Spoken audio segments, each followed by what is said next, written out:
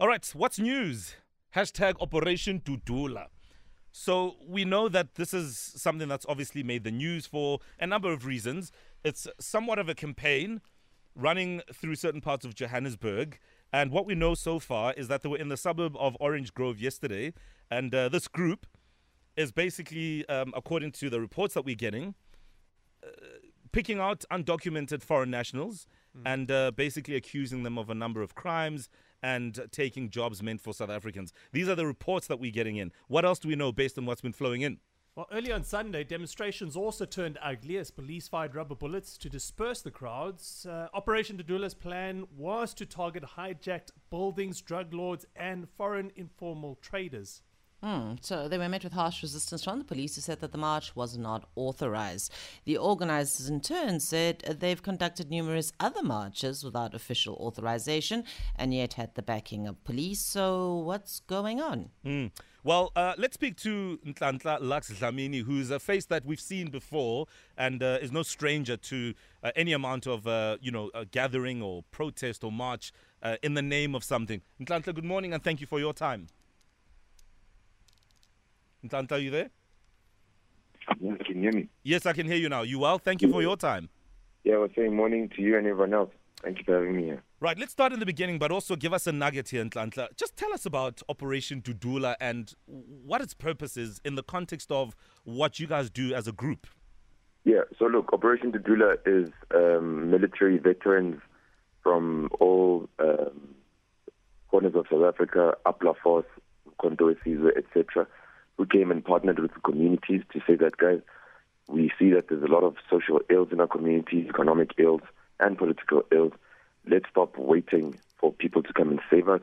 Let's get some things done ourselves. And some of those things are what you're seeing now, to say that all the illegal activities, and it's not our problem that at the center of most illegal activities that we go for happens to be an illegal foreign in the center of it all.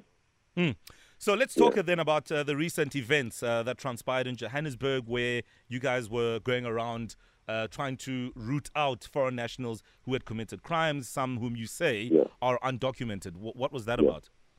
So, Mo, I want you to understand something. Every time we say something, we're not saying it because we feel like it. We will go do proper due diligence. We'll go sit with the police and say that, listen, this is the evidence on the table. We need to go to this building. They're selling drugs. We need to go to that building. There's girls, 14 years old, South African girls being used as prostitutes and being put on drugs.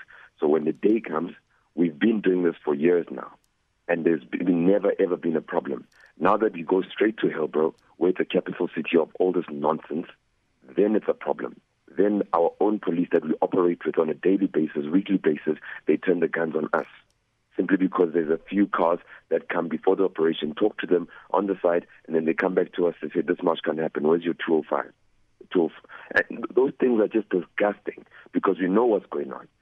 I'm not a politician, so I'm going to say it as it is. It's a problem that our police are drowning deep in corruption. It's a problem that has got people who are setting borders in our own countries. There's no way a South African can never walk the streets of Hillbrow or Sunnyside simply because some people say this is now Lagos or whatever the hell they call it. We can't live like that. So if the police are scared or if they've tied themselves too deep or they're drowning too deep in the pool of corruption, we the people, ordinary people of South Africa, we do not care. We're not bribable. We will go in and save the future of our country with or without the law enforcement. I want to bring in that law enforcement relationship because it seems there is one. When you engage them and you point out some of the issues that may happen, whether it's in a Soweto or whether it's in a Hillbrow or wherever you guys mobilize, what is their general response? And are they generally, sort of keen to help and to sort of come in and work on the intel that you guys are giving them? So if they actually did their job, we wouldn't exist, by the way. But let's continue. When we give them the intel, we're not only saying, here's the intel.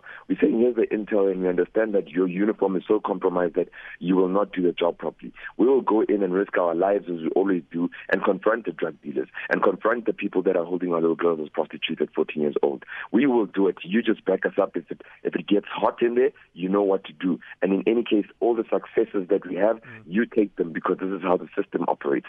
I don't get any success. I don't get any merit to any name of mine. So we always work properly. And I mean, this simple case, I must repeat, because it's now Hillbrow and it's now Yuval and it's now Orange Grove, where you find serious concentration of illegal foreigners, we now have a problem. We were disarmed yesterday, Mo. We were disarmed, and I said to these people, listen, actually, I'm even saying it wrong. Before the operation, I say to the police, this is a seriously volatile situation. I want you to take our guns. So you are clear that no one on this side of the fence has guns. Here, after the operation, we'll take them. That was the biggest mistake we did. After the operation, they said to me, there's a procedure, you can't have the guns immediately. I say, are you saying that after we walk the streets and after you confront drug dealers, are you going to make me walk out of here with my team without guns? That guy looked at me, laughed, jumped on his phone and said, listen, the whole world knows that we don't have guns. And we do what you're supposed to do, and you don't have the balls to do it. We do it. You're telling me we must walk out of here without guns? I said, yeah, that's what you're going to do. And let me jump in here. Sorry, it's Melanie. I think, the reason perhaps that a lot of people have an issue with what has transpired is the question then becomes, where does it end, right? And understanding that you're coming from a place of caring about the social ills and the things that are going wrong and being like, well, we feel like we want to step up and intervene in this situation. My question then becomes, where does it end? Because, for example, what happens if in a neighborhood, a group of people who are of a different race decide that, you know what, for example, crime is out of control in our neighborhood. We're now going to get together and enforce the law. And then, where does it end? Because literally every single group in South Africa could find a reason to feel like they should take the law into their own hands. What happens then? So with all due respect, there's this thing that people are conditioned to believing that whenever they act for their country or community or their women and children, that they are told you can't take the law into your own hands. Let me tell you, the Constitution allows for ordinary citizens here, as long as you are South African, to take the law into your own hands. Why is there something called a citizen's arrest? We've discussed this in provincial offices, in the Premier's office. People mustn't be misled. If something wrong is happening, you can arrest whoever it is that is wrong. You can take them to the police station and even see the case through until it ends. So wherever you are in South Africa, if you're listening to me, no one is coming to save you. You organize yourselves, whether it's an Indian community, a colored community is going to get shot. There's nothing they can do. They must wait for Lux to get shot and killed, and then they come and address the crime. So if you want to stay alive, anywhere you are in the communities in South Africa, you make sure you stand up, and you stand up for whatever you think is right for the future of this country, as long as it's within the boundaries of the law.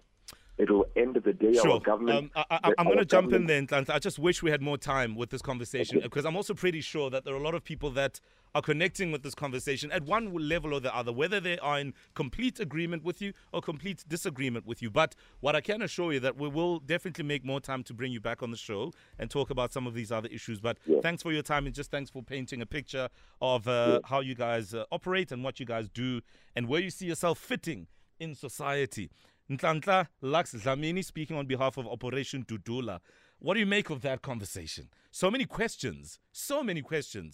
And with everything that he said, are there things that speak to you, that you connect with, that you agree with? Or do you perhaps think that, you know what, this is more problematic than actually something that will help us solve problems? But the idea of standing up as citizens who live in South Africa, I think that's the party that I'm willing to come to. We can't sit around. If you want things done, you got to get up. But it's tricky. But what I mean, but hang on, Mel. What I mean is, we can't sit around and say there's crime in our neighborhood and not report the crime. We can't sit around and say, no, but those guys are selling drugs at the corner, and then we just go back into our houses and have tea. That's what I'm saying. I'm not saying let's pick up guns and stones and shambok people. Yeah, but it's one thing.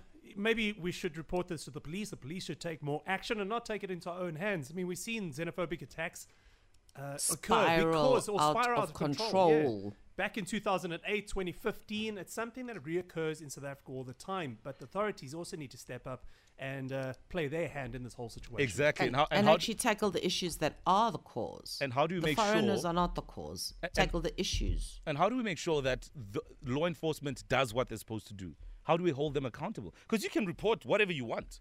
But if nothing gets done, then what? That's the other thing. So I don't know how you feel about it, but send us your voice notes, 071-585-6157, and we'd love to get your thoughts. It's 6:30 now, slightly behind for headlines because things are cooking in the kitchen. But we're moving with it. Here's Mel with the latest.